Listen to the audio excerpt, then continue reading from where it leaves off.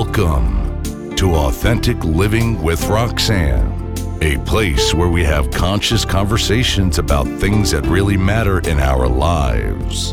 And now, here's your host, Roxanne Derhaj.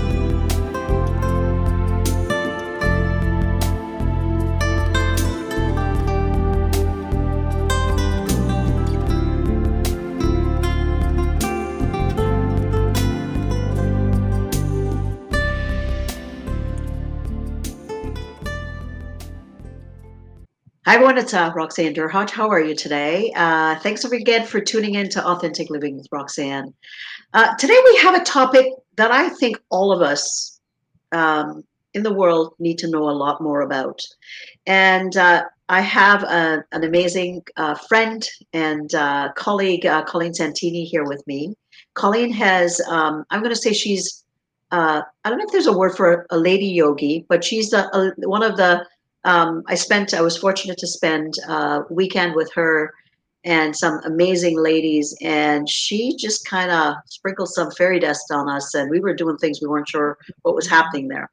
So, Colleen, thank you for coming in today to spend some time with us. It is such a pleasure to be here, Roxanne, and thank you so much for inviting me. It's a pleasure. It's my pleasure.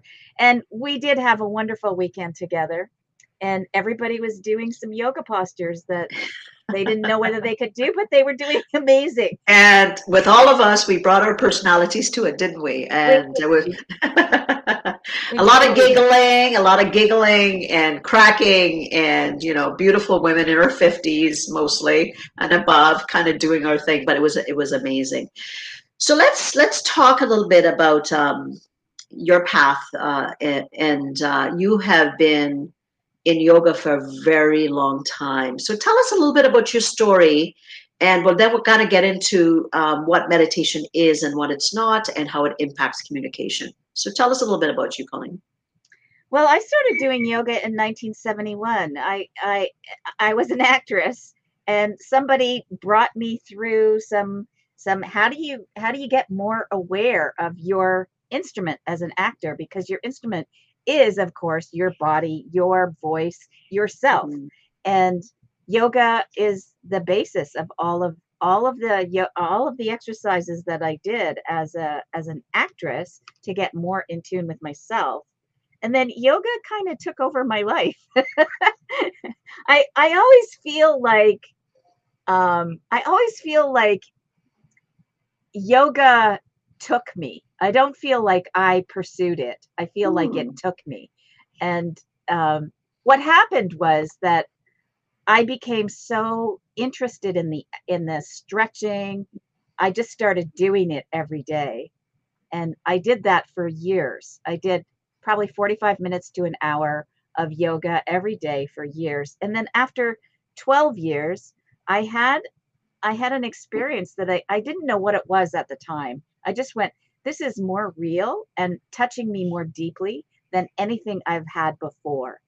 And I found out later that what I had was an enlightenment experience. I was trying to describe it from the content of my experience, but the content was less important than the actual touching of a deeper nature, a deeper reality. And it shifted my perspective for my whole life. I got interested in what that was and how could I find out more about it. And it took me a few years, but then I bumped into this retreat that was based in communication. Now, this was unusual because a lot of meditation is silent, it's solo, and it's still. And this meditation was dynamic, and it wasn't silent. It was based in communication. And the people who had originated it in 1969 in the desert in California, a bunch of hippies, not really, but everything, it seems like everything enlightened comes from the West, and then we catch up on the other side, right? That's right. Well, this man had actually visited India and gotten interested in enlightenment, and he took a process that he was using for therapy, for therapeutic purposes, and he saw that he saw that some people progressed in therapy and some people didn't. Mm-hmm.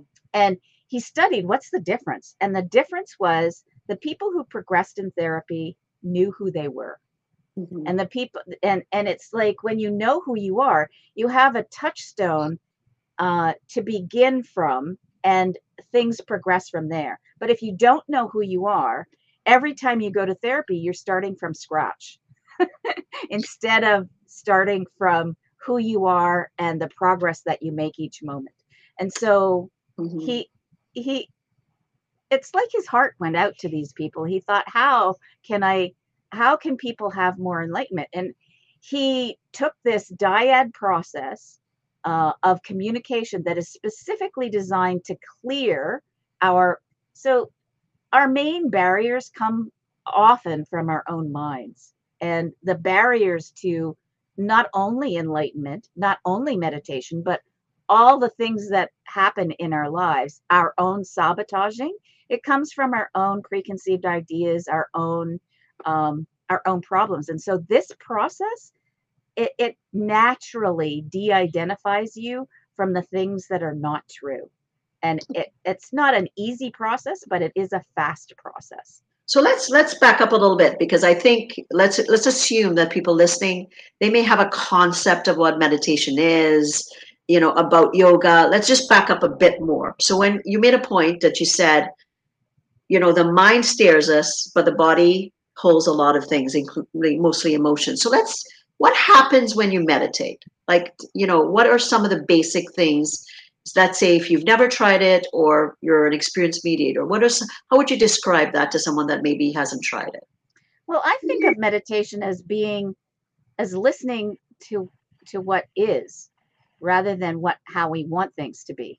Mm-hmm. It's like getting in touch with, it's allowing things to be the way they are, but also letting yourself stop trying to make things be a certain way and just noticing how they are. To me, that's meditation. Being with what is a meditation. And you can be real, and you can be real in your life, but that doesn't mean that you're meditating. It's an act. It's a muscle. Meditation is a muscle, but it is an act of getting into letting things be the way they are.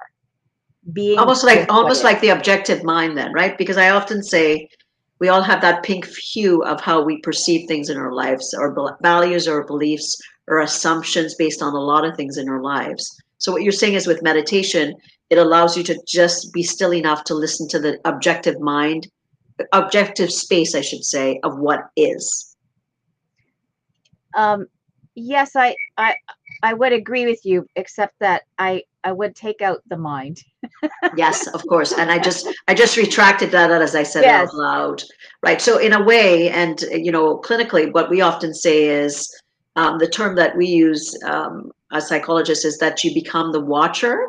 So it's almost like you're backing off versus being reactive. So when something happens and people get triggered, everything comes right here and they can barely see anything else.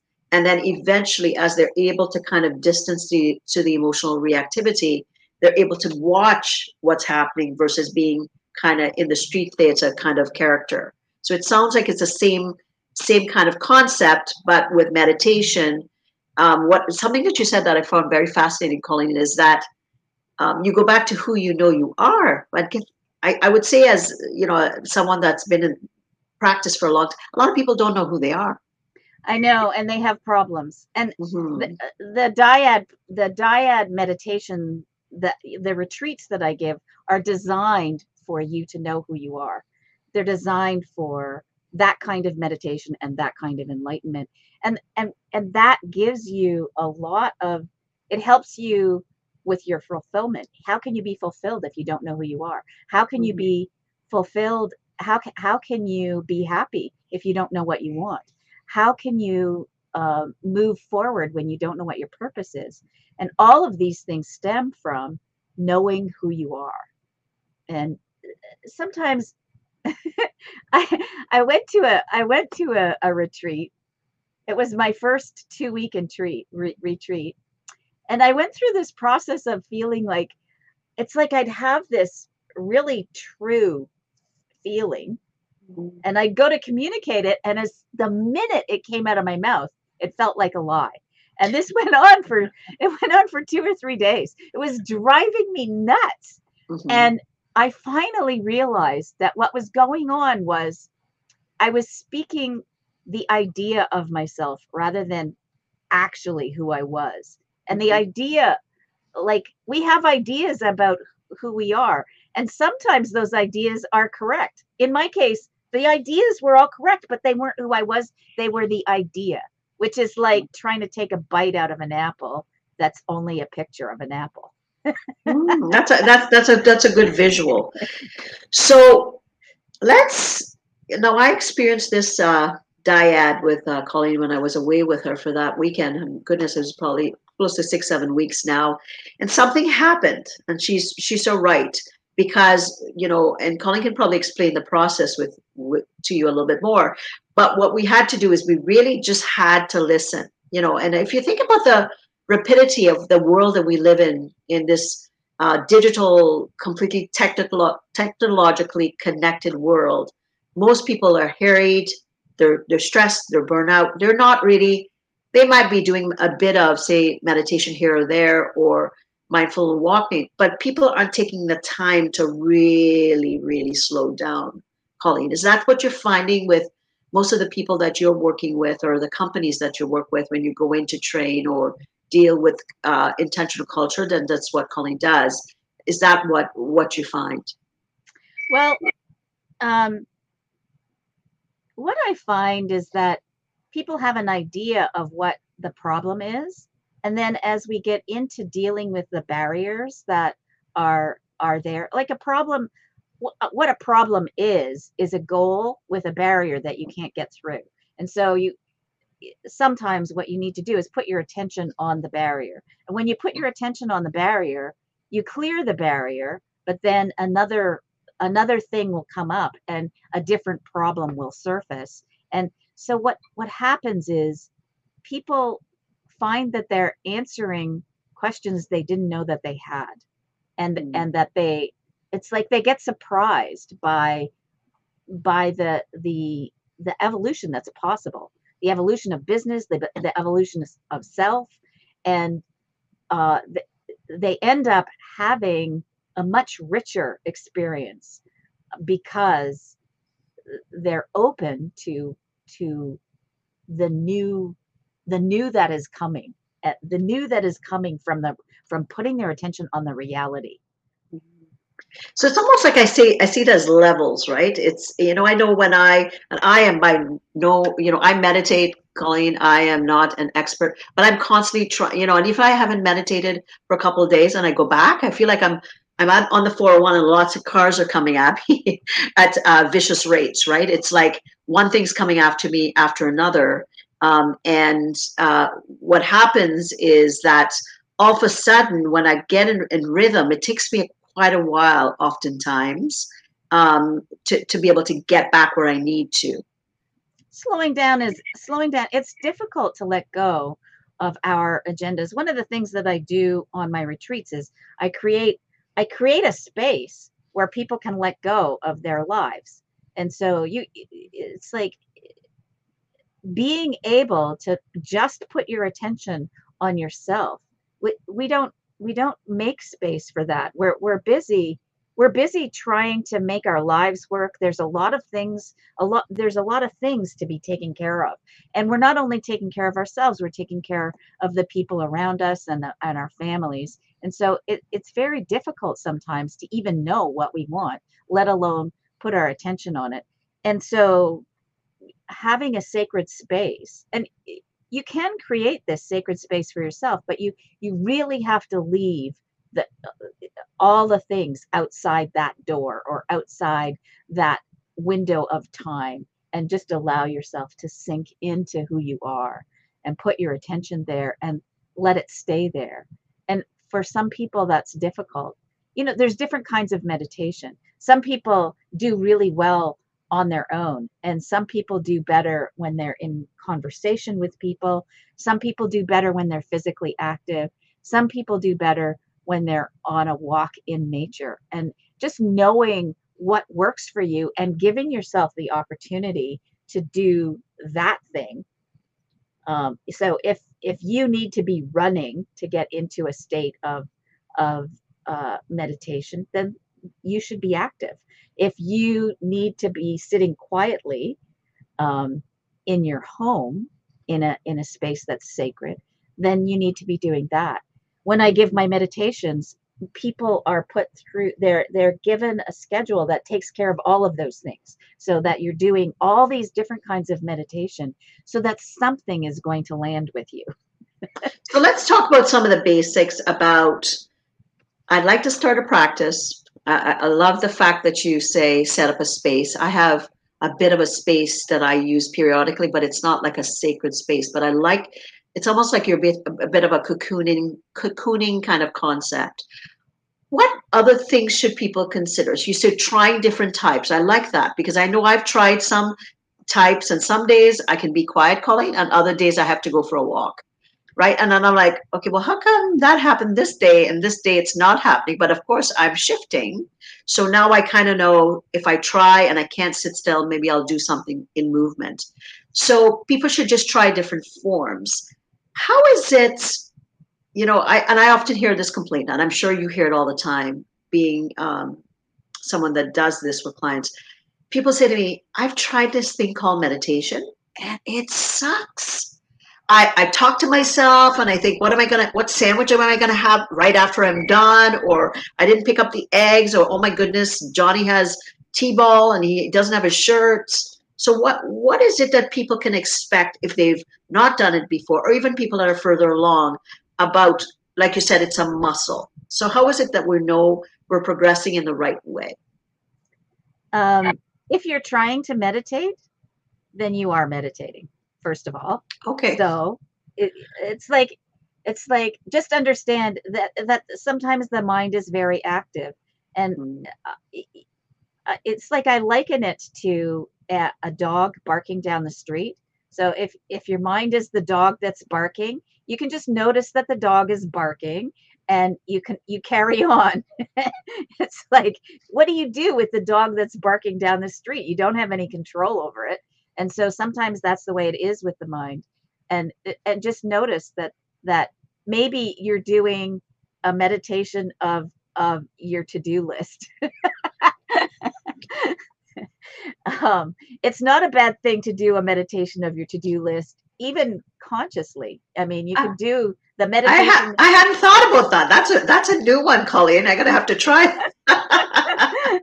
It's not a bad thing in the morning to do, the morning or the night before, to do a meditation of what's coming up in that day. And then it's like the mind grabs onto anything that's not finished in its communication cycle. So the mind will go over and over and over again these things that are unfinished. So if that's a cluttered basement, maybe, or sometimes the cluttered basement is out of mind, out of sight, but it's like out of sight, out of mind. I did that backwards. But the mind does not like incomplete cycles. And the movie industry and these books that have cliffhangers, they make millions of dollars on the fact that our minds will not let it go. Yeah, because we wait till the next sequel comes out, whether it's 6 months or a year or whatever, and they gain energy because we're all in that state. So that's a good point. So I often say it's, we're always beginning, when we look at things that kind of are free floating, there's not a beginning, a middle, and an end. And as human beings, we're constantly trying to put that context of things. We're trying to put the structure in, and oftentimes things don't happen like that. So cliffhangers would kind of fit that, because you're kind of in the middle, right? You're waiting for the end. Now let's talk a little bit further about with communication, right, and doing a practice, obviously we know that all of us have to try to quiet our mind in whatever way. Like you said, if it's movement, if it's walking, if it's running, if it's sitting in silence, if it's praying, lots of different ways that you can figure it out. Now, when you work with corporations, how do you kind of, and let's put it bluntly, sometimes corporations think of meditation as being woo woo. And how does that, I don't know if we have the time to stop to meditate and all those. How do you approach people with the benefit of some of the things that you're talking about? Are you asking me what the benefits are? Is that what you're Yeah, asking me? yeah. Like if a leadership team comes to you and they're kind of thinking about it, but I think a lot of sometimes it depends. People that know the benefit. Some people kind of know maybe they need to do something, but they're not sure what to do. Like, what are some of the benefits that people that are listening that are maybe in leadership positions should consider about meditation and implementing some of the things we're talking about? Well, if we're talking about meditation as being in touch with what is, in terms of business and just in terms of life in general, something that you resist persists. And so in business, if you're trying to shift something, if you want to see a change, you can't change anything until you actually are in touch with the way it is. And so that's why businesses have metrics. They're wanting to look at what is. And so the practice of meditation is coming into harmony with the way things are. And Hmm. and so if you think of that systemically, you want your you want you do the metrics to know where you are as a business, but you want your people to be aware of the facts of the business, but also the facts of themselves Hmm. in relation to what the business is. Ideally, everybody in the business, everybody the team of the business is in harmony with what the business is trying to do. And they need to be, and so being in harmony with themselves allows them to be actively, um, by choice, in harmony with the business direction. But people have to be in harmony with themselves in order for them to choose to be in harmony with what the business wants as well. And, it's like the more that the business takes care of its team and its people, the better off everybody is going to be, because a happy team is going to be way more productive than a team that is oppressed or pressured into doing something that they're not fully on board with. You want your team to be on board.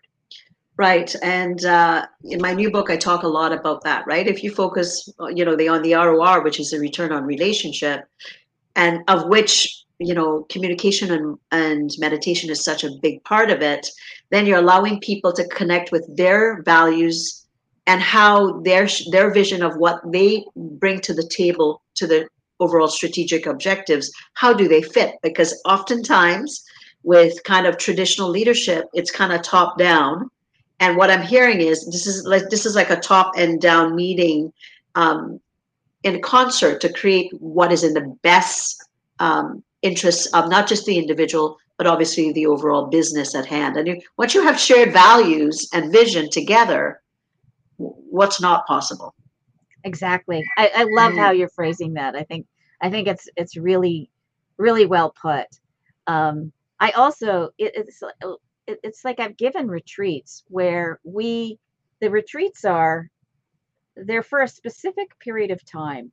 And if you create a good culture on the first night and get everybody's buy-in, the buy-in is actually important. Having Mm-hmm. everybody buy in, then the retreat, everybody's on the same page, everybody's working towards the same thing. Right. They're working for it, not only for themselves but for each other. And so they really become a team. And it's it's gorgeous. Mm-hmm. It's like mwah, it's delicious to be involved with teamwork when it's working so beautifully together. So that creation of I've seen it. Like I've given hundreds of these retreats, and so Mhm. I've seen it when people are fighting with the structure and the culture, and I've seen it when people are on board, and it's so much better when people are on board. You're not Oh, being distracted mhm. by um, the drama of people fighting with the structure. You have people instead, the structure is there to support everybody and everybody moves forward. And so that's the importance of creating intentional culture. And Which I love, right? Because I think when I think about that, Colleen, all the stuff that needs to bubble up will bubble up. Like to your point, if I don't know who I am and I'm part of a team and I'm disgruntled or have issues within the team or I'm having issues with my supervisor or manager, and I'm just stifling to go along, at some point it's the process allows the space for it to come up to get yes, dealt with. Instead of, oh, I'm down the line already at I'm almost to the end point, and then all of a sudden you see all these little explosions happening, missed deadlines or conflicts, or so and so is not pulling their weight, and all that stuff that slows the entire process. So it sounds like it's very holistic, and you're looking at every and you part of the spoke and the wheel and the entire hub. absolutely, and you don't want to lose your good people, because if you lose your good people because of not being able to deal with the issues that come up, then you have to hire somebody new, and that training is expensive. That Mhm. it's a very expensive process. So you want to keep the people that you have, and you want them to be happy, and you want them on board you want them on board the whole process of what the business is about. So for people listening that especially leaders, right? If you can kind of, and I know it's hard to encapsulate in a couple of sentences or even one sentence, what is the importance of people implementing the type of dyad communication or meditation in their workplace?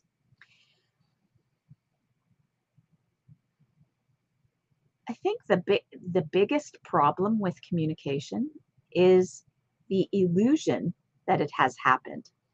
And so Mm. I like that. So in the past tense, so the illusion that it has happened. correct. So what that means is we're going it's like if we're under the illusion that communication has happened when it has not, then we have a different idea in our mind than the other person or the other people. And what dyad communication does is it makes it clear when communication has occurred and when it hasn't. Mhm. And everybody is responsible for that, not just one person. Everybody is responsible for complete communication cycles. A communication cycle between two people is not complete until both people think it is. If one person thinks it's complete and the other doesn't, it isn't complete. And Mm. there's no fault. There's no fault to an incomplete communication cycle. It just means it's not complete yet. It's not I complete like that yet. because, oh my goodness, Colleen, most of us are walking around with incomplete cycles. Yet. Often. Yes. But it may be that it's incomplete at home, or it's incomplete with a colleague, or it's incomplete with a friend. So I like that it's that buy-in with both parties that says, I'm not done yet.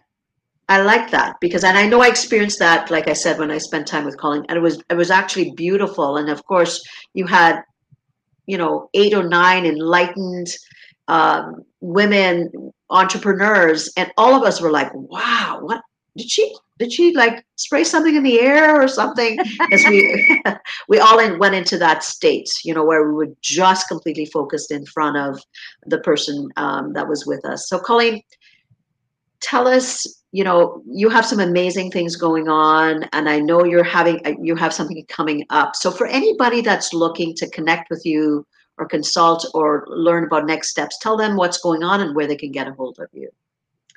Thank you, Roxanne. So I have a program of creating intentional culture for businesses. This is to make your team more productive and more aligned with each other, and to make them happier and more fulfilled. It also makes your business work better, which is a great perk. So you can contact me for that at Colleen Santini at gmail.com, or my business, Soul Trek Transformation at gmail.com. I also have a website, which is soultrek.ca. And I also have, on a personal note, I have an in-person retreat coming up September 2nd. And you can come for 4 days or for 8. And we will be doing the dyad meditation along with 5 or 6 other types of meditation daily. And it is residential, and it's happening in a beautiful spot in the Hockley Valley north of Toronto, September 2nd. And the same contact information, Soul Trek Transformation. So Soul Trek is SOULTREK transformation at gmail.com, or my name, Colleen Santini at gmail.com. I would love to hear from you. Awesome. Well, for everybody, we'll have some of those contact information in the link. So what am I walking away with? I talk about authentic connection and focusing on all the aspects of what it takes to ultimately connect to yourself. And, when you are able to drop down into who you are and become aware, the things that Colleen is talking about becomes naturally. But guess what? Most of us, I would say, haven't had the skills, and we need to continually develop those skills, like she says, to finish the cycle. So I'm going to think about my life and which relationships that I have to go back to, or conversations that I haven't finished the cycle, and challenge myself to close those cycles. For everyone, if you're wanting to chat with me, as you know, my new book is coming out. It will be available on Amazon, ROR, Return on Relationships, on May 19th. I'll have a live podcast interviewing 4 CEOs. I would love if you can come. But in the interim, if you'd like to have a chat with me, you can go to chatwithroxanne.com. You can see the tag just below my picture. So again, Colleen, thanks so much for your time. And for everyone, thanks for tuning in, giving us your precious time. And we look forward again to seeing you next week. Take care. Bye-bye, everyone. Thanks, Colleen. Thank you. Such a pleasure. Thank you. Thanks for tuning in to Authentic Living with Roxanne, creating the space for positive, healthy change. Roxanne is a keynote speaker, psychotherapist, and coach. To work with Roxanne, visit roxannederhaj.com/blueprint. We'll see you next time on Authentic Living with Roxanne.